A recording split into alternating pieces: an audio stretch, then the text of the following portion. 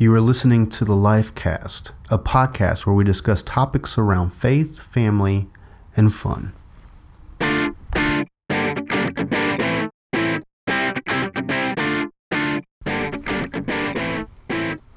Alrighty guys, welcome back to the Lifecast. I'm your host, Mark, and we are at episode 7. And today we're going to be looking at a familiar story, at least familiar for me. I don't know about you. I mean, I grew up a preacher's kid, so these stories are all familiar to me to some degree.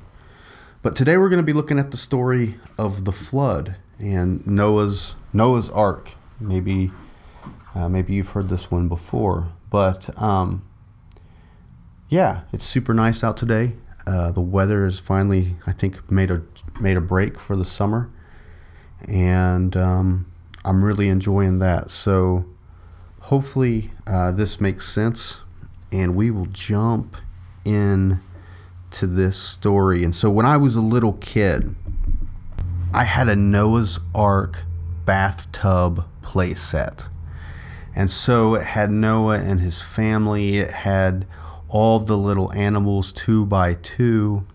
And I remember being in the tub playing with this boat and these animals.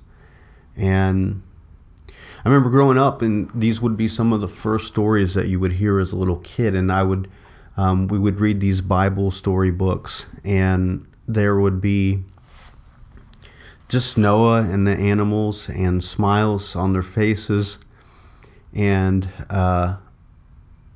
as they survived the destruction of the rest of the world. And I remember growing up and reading these stories again with fresh eyes as an adult and thinking to myself, this is the most devastating story maybe in all of the Bible.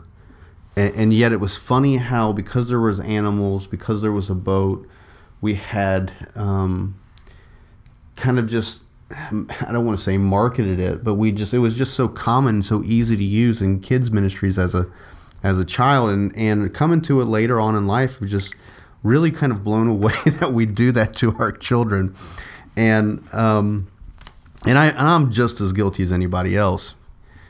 But I just remember having that thought, and then and so I don't know if you know the story. The story is 3 chapters long, and so I'm not going to read it verse by verse because it would just take forever.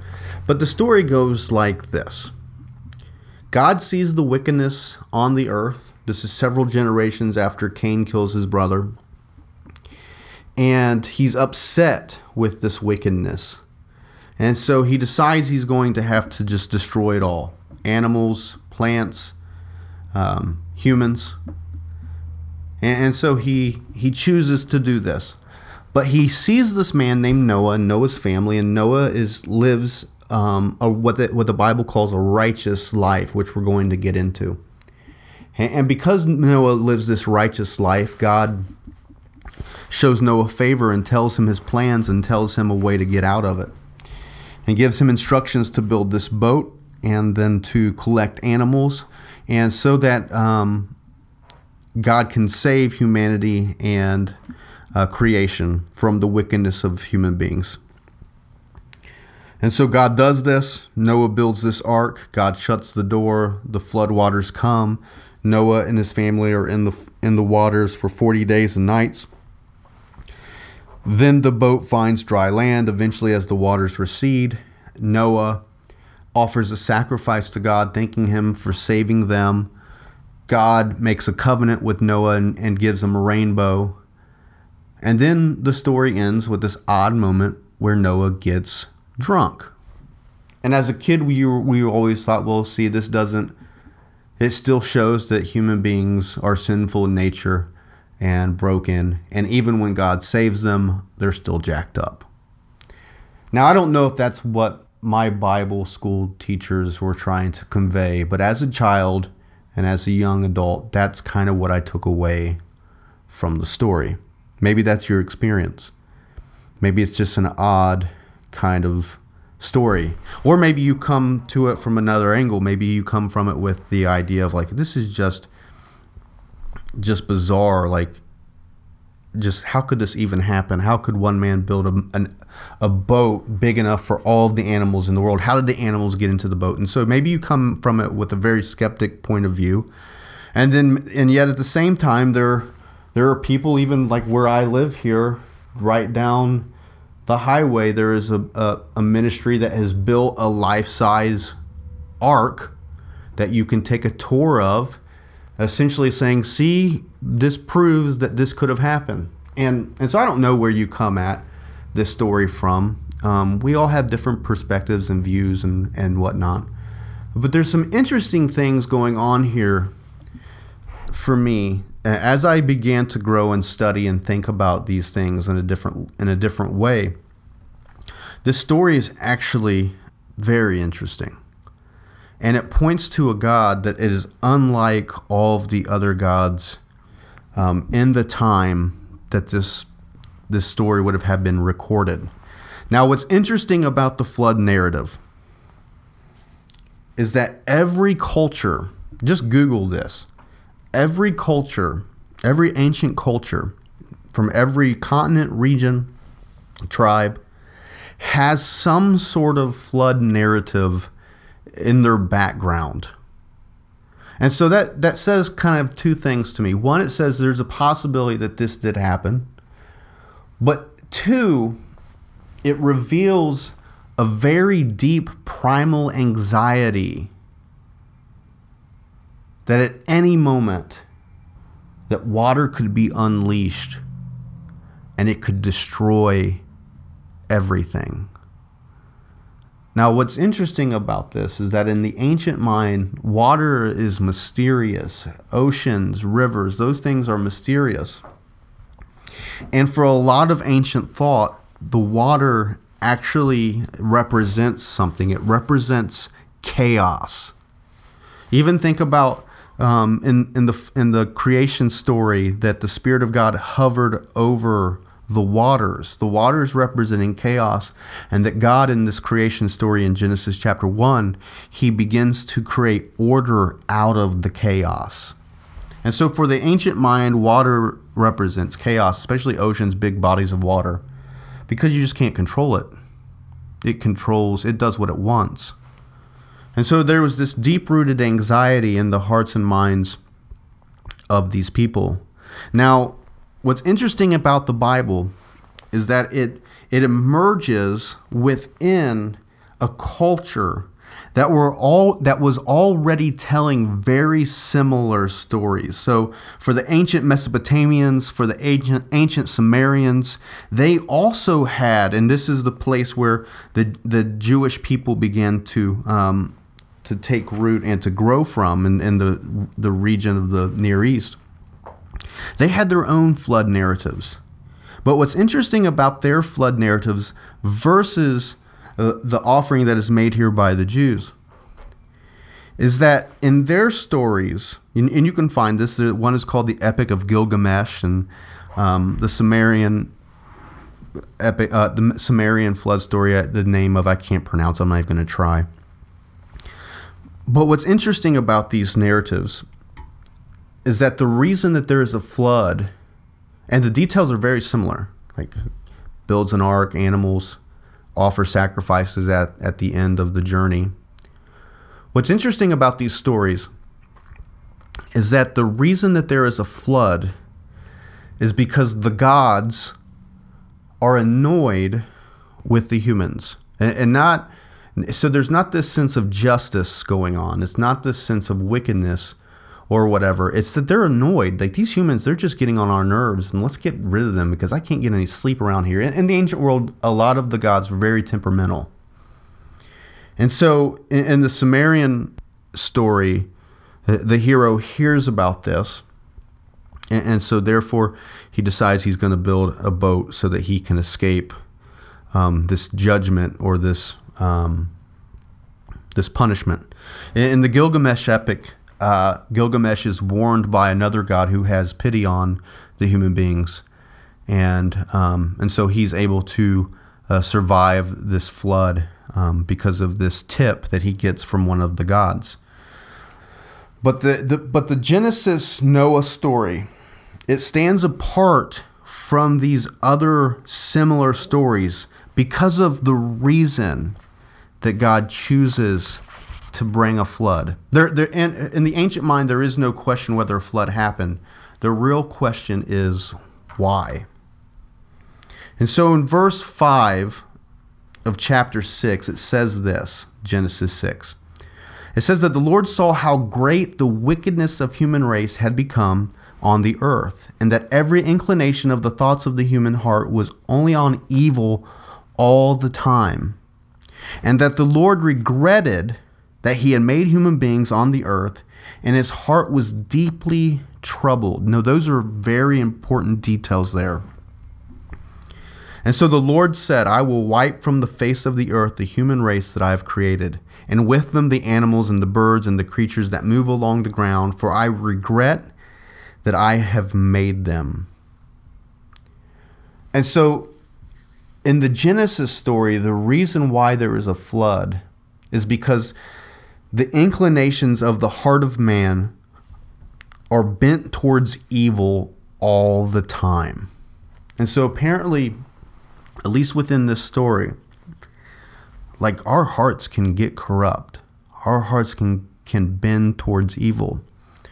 And it just gets bad. And this hurts God in the story. That his heart is deeply troubled. Now this makes sense because Jesus reminds us that God is like a father. And so there's nothing worse as a parent than when your children are at odds with one another. My children right now, my son is 13 and my daughter is 8, and they are at odds with one another all the time. And there are these moments where they fight and where it gets really ugly, and it breaks my heart. It breaks Amber's heart. And so this is what God is struggling with. And at the same time, there is this sense that he's tried to break through to them, but apparently they're not paying attention. Even when he reasons with Cain, Cain still chooses to do the wrong thing. And so their hearts are bent towards evil. But it then says in verse 8, but Noah found favor in the eyes of the Lord. It goes on and says that Noah was a righteous man, blameless among the people of his time, and that he walked faithfully with God. And so you have these two positions. You have the majority of mankind bent towards evil. In verse 13 it says that their hearts were filled with violence. But then you have this Noah who's righteous, blameless, and walks faithfully with God. Now, what does it mean to be righteous? At the end of the day, to be righteous simply means to live in right relationship with God. And so here you have this Noah who is going the opposite direction of the rest of his culture, who is righteous, who's blameless, who apparently isn't violent, who apparently in some sense is trying to walk faithfully with God. And God sees this because God sees. He's watching. He's noticing. He's paying attention. And not in the sense like out to get you kind of thing, but he hears and he sees the oppressed, the hurt, the vulnerable. And his heart is towards those. And so he sees this Noah. And so he gives Noah these instructions on how to save humanity and creation. And so that's essentially sort of the rest of the story. Noah builds this ark. The flood waters finally come. God shuts the door. And Noah and his family survive. After this is all finished, after God causes the waters to recede, Noah and his family are given the task to essentially rebuild humanity. They're given sort of the same calling that Adam and Eve were given, to be fruitful, to multiply, and to fill the earth. And after this command is made, then a covenant is offered. And a covenant in the ancient world is the deepest relational contract that one can make with another. And here in this story, God makes a covenant with humanity. He says that never again will he destroy the earth in this way. Never again will he do such a thing. And the sign of the covenant is a rainbow. Now, what's interesting about this detail is that in the actual translation, this idea that God is going to hang his rainbow in the sky is really this understanding that God is hanging his bow in the sky, like bow and arrow type of bow, because that was the AR-15 of its day. And so God hangs his bow in the sky as a sign to humanity that never again will this kind of thing happen. You don't have to live with this deep-rooted anxiety. You don't have to live with this fear that chaos is going to be unleashed. I have hung my bow in the sky, and that is never going to happen again. And so there's this deep relationship that is created between God and man in this moment. And yet the story ends with this odd exchange, or this odd scene where Noah gets drunk. And as a kid, we always like, see, regardless, you're still jacked up. But not I don't want to say in hindsight, but with more experience in my life, as I think about what Noah is dealing with as he gets drunk, is Noah's been through quite the ordeal in this story. And I think this is one of those moments where the humanity of these characters is revealed, because we all struggle when we go through hard things. And what Noah is dealing with here, in my opinion, is the baggage that comes along with this. Noah's drunk because he's dealing with survivor's remorse. He's dealing with post-traumatic stress. He's dealing with the questions of why me? Why us? What about our families? What about our friends? What about our neighbors? And so this story raises a number of questions for us.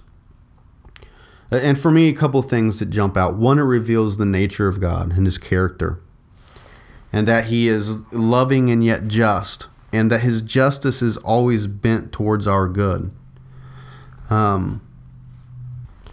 Like he doesn't kill them because he's annoyed with them.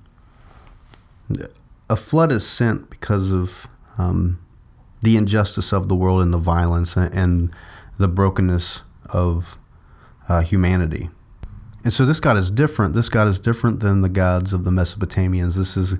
God is different than the gods of the Canaanites. This God is different than the gods of the Egyptians and the Sumerians. This God stands apart from them. Also, the story reveals how broken humanity can be. And so God, judging them and taking their lives is actually, in some sense, a sign of mercy. Because, if it would just continue, who knows where we would be. And you know this, you see this on the news. Our hearts can be bent towards evil and violence. We live in a very crazy, chaotic world, which leads kind of to the next thought. This story really raises the question that there's this deep anxiety that chaos at any moment is ready to be unleashed. Like, have you ever felt like chaos is at the cusp of just being unleashed in this world? Like, we see it all the time, don't we? We see this chaos and conflict and violence, school shootings and wars. And yet, what this story and the way that this story can bring hope is that for the righteous, for those that are leaning towards grace and love and forgiveness, for those who are pursuing a relationship with God, for those who are seeking a better way to be in this world, that God sees that. And that when we live that kind of way, we can receive God's favor, His grace, His protection. And so, for all of us, when we live in this world that seems sometimes like it's getting ready just to burst out of control, there's hope. And the Christian story is that we follow a God that ultimate reality, or whatever you want to call it, is on our side, and that He makes a way, and that He makes a promise. And ultimately that promise is found in this Jesus who shows us what this God is like. And so regardless of the chaos, regardless of the conflict, regardless of all the stuff that's going on in our world, and I know it's a lot, and I know that we carry a lot, and I know you're probably going through a lot, there is hope for those in the midst of it. There is hope for us in the midst of it. And so that is the story of the flood.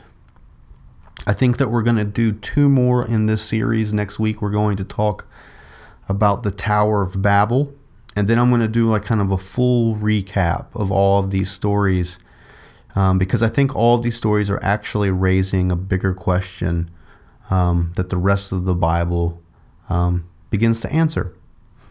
And so I hope that you guys have been enjoying this, and we'll catch you next week. Blessings to you guys. Bye. Thank you again for listening to the Lifecast. If you really enjoy this show, I want to ask you to do a couple of things. One, like and share on your social media so that we can kind of get the word out there. And also go to iTunes or SoundCloud, or we're even on Google Play now, and just leave us a rating and a review. That helps us get established on those platforms as well. So blessings again. Thank you guys so much for listening. We'll catch you next week. Bye.